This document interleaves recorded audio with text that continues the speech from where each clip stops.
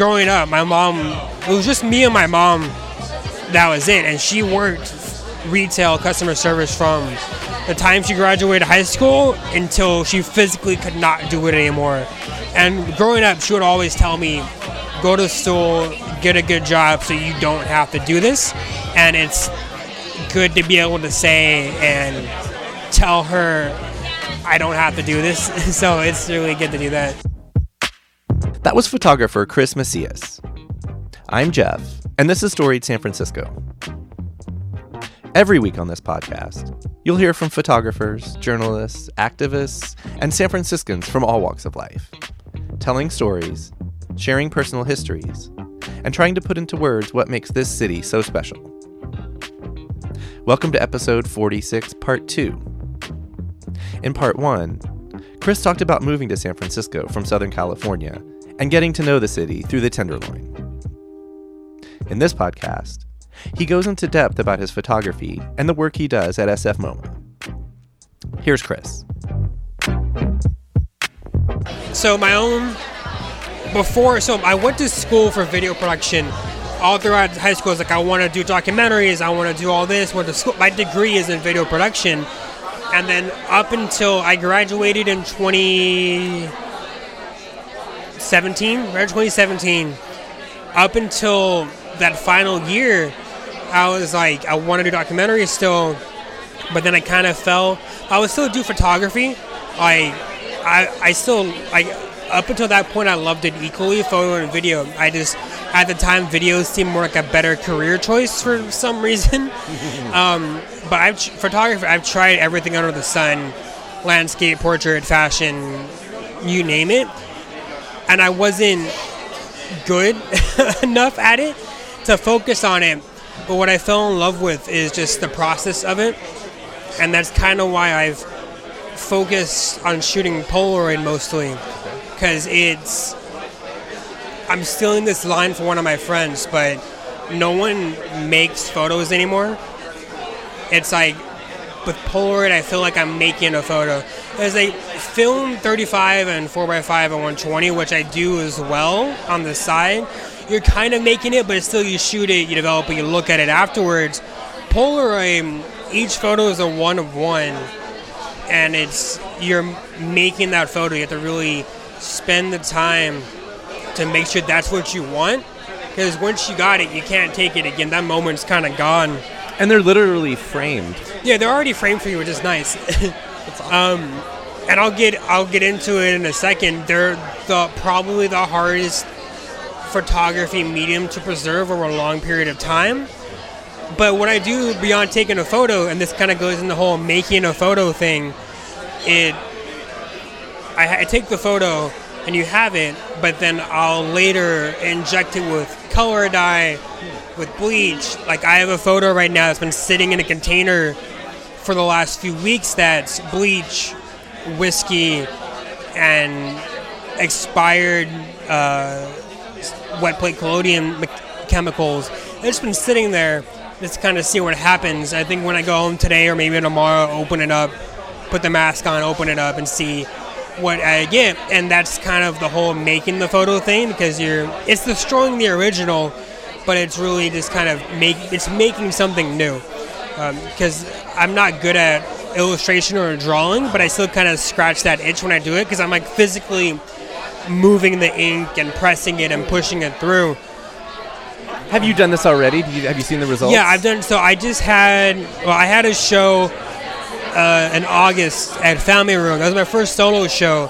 It was all Polaroid stuff, and a lot of it, like the main focus pieces were, I took them, what I would do is I'd take a photo, get a needle and syringe, and then inject this red color dye, then run it through the camera over and over and over, and then push it and kind of spread the chemicals until the image is totally different, and you get a whole new image out of it with a different meaning. How do you inject liquids into photographs? So Polaroid is unique, where it's not like a film photo where you're adding chemicals to develop it. The Polaroid, that frame that it comes with on the bottom, that white strip, holds all the chemicals inside it. So you're taking the photo, it exposes the image, and when it comes out of the camera, those rollers in the camera are pushing the chemicals through. So it's taking that, injecting that same pouch with more chemicals, put it through the camera, the rollers again, and it's going to push the new chemicals through the image and kind of spread it around.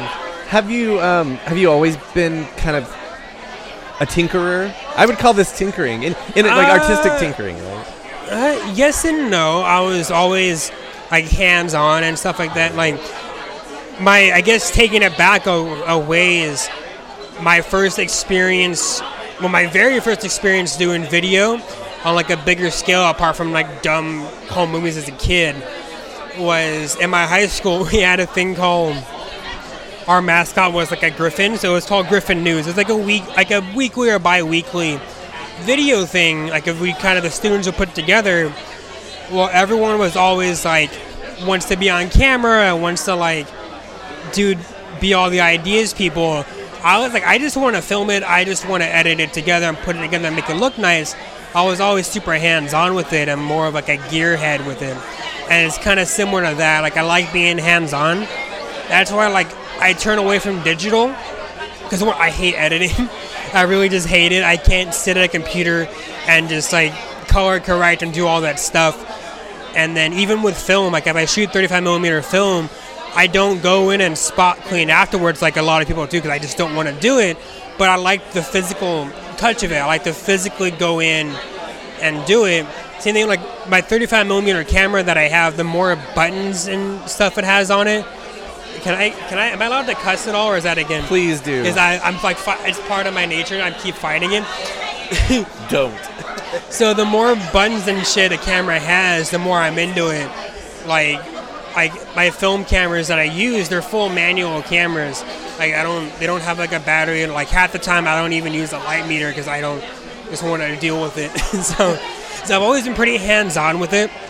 And like I said, like I like to make the photo. I don't like to just take it and just be done with it afterwards. I had my Polaroid show in August. I've always, even before the Polaroid stuff, all my photos when I go back, all my film shots, all my like Instagram stories, Snapchats, whatever, are just people around me. It's my friends, my community, just like kind of what's happening. And that's always been my, I didn't know it at the time, but it's always just been my style. Right, it's just casual, what's happening with my friend, my people around me. I discovered that personally doing Polaroid stuff, and it was like, first I'm just taking photos for whatever reason, but then it's like, oh wait, I'm taking photos of people in my life, my friends, the places that we go to, don't go to anymore, people I don't see anymore, stuff like that. And the community has always been very important to me, and that's my main driving force behind my own photos and the stuff I do in the past, stuff I'm going to do in the future. And a lot of that is the reason why I like putting on these group shows with artists that I know, people that I don't know, and I end up meeting and becoming friends with, because I do like to kind of promote and push for my own community and highlight them and highlight artists who themselves won't go out and have a show. I kind of like to be like, hey, you should have a show, and kind of drag them with me. It's like, you're going to go do this, and that's how we're going to go. And so those two are my main like side passions and hustles. Cool. Yeah, I was going to say, like, people like sharing is a new thing. Yeah. It's been going on forever. So that's what shows are. That's kind of why I turned to Polaroid. Is like, the more popular Instagram and Snapchat and smartphones, all that got, the more I shied away from digital. I'm more into Polaroid because it's a tactile, physical thing. Right. Like, it's like the same thing. You can take 1,000 photos on your phone, but you can only make one Polaroid at a time, and a lot of that kind of has to deal with it. Right. Yeah. Okay. Do you want to talk about your job at all? Yeah. Without sounding too cheesy, like, I legitimately do love my job. The people I work with are great. I legitimately enjoy what I do, and it's cool seeing, because before this, every job I had was customer service or retail. Like, I worked at the camera store. I worked at Sammy's Camera for 2 years, which it was good. I enjoyed it, I met a lot of my friends now, like some of my best friends I met through working there. And like a lot of the people that I would do these shows with, like if it wasn't for Sammy's, I wouldn't be able to do the gallery shows. I wouldn't be able to, quote unquote, call myself a local curator, whatever you want to call it. It's because of them. It's because at Sammy's we tried to put on our own gallery upstairs and do all that. But anyways, I did customer service. Sammy's. Before that, I was at the aquarium. Before that, I was at the Cal Academy doing ticket sales, stuff like that. This is the first job I've had where it's not customer service, it's not retail, and it's great to take like a full breath. Like I'm, at least for now, knock on wood, hopefully don't have to do it again, done with retail and stuff like that. Because growing up, my mom, it was just me and my mom, that was it. And she worked retail customer service from the time she graduated high school until she physically could not do it anymore. And growing up, she would always tell me, go to school, get a good job so you don't have to do this. And it's good to be able to say and tell her I don't have to do this. So it's really good to do that. But with the job, like I said, it's cool because I'm able to kind of take my love for video and stuff like that and just my enjoyment of, like you said, tinkering and working hands-on and apply it to a thing else I enjoy, and that's like museum and art and culture. And it's cool being able to install art and media pieces and do all this hard work and then see it done and see people go in and like enjoy the video, enjoy the audio, enjoy the whatever. What's exciting at the museum? We're not like a lot of museums like Oakland or like the D. Young, where the majority of the museum is always there and there's like 1 or 2 rooms that switch out.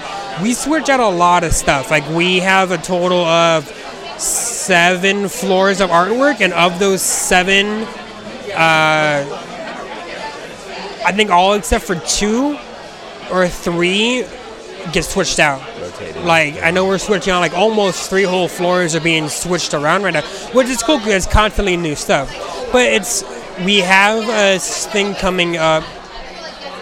I'm so bad with dates, but I know it's gonna run for a while. There's Soft Power, which I'm gonna butcher how this is played. It's a lot of living artists. Some of them are local. There's Precita Eyes is having a mural in there, which is super cool because I know they're like a local mission group. It's a lot of murals, paintings, video pieces, but they're living, working artists, which is interesting. It's a good, not a step away in a bad way. It's a good difference from Warhol and other stuff who have been dead for however many years now. Right. But that show is coming out. Exactly. Okay. Yeah. It's like Soft Power, and there's a lot. There's a lot. Yeah. JR, I don't know how long it's gonna be up for. I want to stay until like February, March, April. I don't know. I'm not sure. So I think it fits well for you guys and the people who listen to this podcast. It's a big video mural made by JR. He's a French artist. He went around. I don't know the science behind it. It was videotaping or photographing motion photos of a ton of people. It's like, it's hard to, it's one of the things you have to kind of go in and see. It's a huge video mural. And it's people who live and work here. It's like the SF Gay Men's Choir. It's Draymond Green's in there somewhere, like throwing a basketball. There's like stuff from Chinatown, Chinese New Year. It's a good feature of the city and people in there. Kind of our theme this season, we're asking folks, what is it about this place? So, and this place being San Francisco, not John Collins. What is it about here? Not John Collins, but San Francisco. Yeah. For you, why are you here? Why are you doing what you do? What is it that? I mean, it's tough to answer. Oh yeah. I became an adult here. How old was I when I moved here? I was 19. I was 19 when I'm doing the math. Hold on. I was 19 when I moved here in 2013. I'm 25 now. That math adds up, right? Yeah. I was 19 when I moved here. I became an adult here. I kind of figured out who I was as a person, what I wanted to do. a lot of that is because of the community, of the people that I call my closest and best friends, the people that I see every day. It's the art community, but also like the local coffee shop. It's an everything. It's like, I don't know, it's hard to explain. It's just kind of like, it's what I've grown to love. I became an adult here, but it's also, I'm trying to think of the best way to phrase it. It's part of me now. Like, I identify, it's weird identifying as like a San Franciscan, because I'm not from here, and I haven't been here for super long, but I greatly identify with the people, like the struggles that people have here, be it public transit or bigger issues or whatever. Like, I share those a lot of the ideology about philosophy and the way of life and just different things. I really do feel, it's just, I just feel like I'm part of the city. Growing up in LA, through LA, Orange County, whatever, growing up and going to school, I felt like an odd one out in a way. Like, I had friends, I got along with people for the majority, but I didn't feel comfortably at home. I didn't feel comfortable is, I guess, the best way to explain it.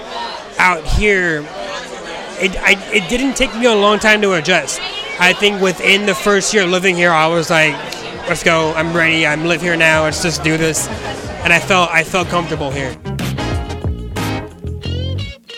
That was Chris Macias. Check back next week when we'll hear from Reimagine End of Life Director of Programming and Logistics, Dara Kosberg. Music for the podcast is by Otis McDonald. Film photography is by Michelle Kilfeather. You can find all episodes over on our website, storiedsf.com.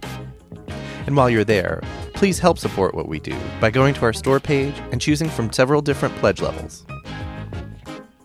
Please follow us on Facebook, Twitter, and Instagram, and subscribe to our YouTube channel. If you're listening on Apple Podcasts, please rate and review the show.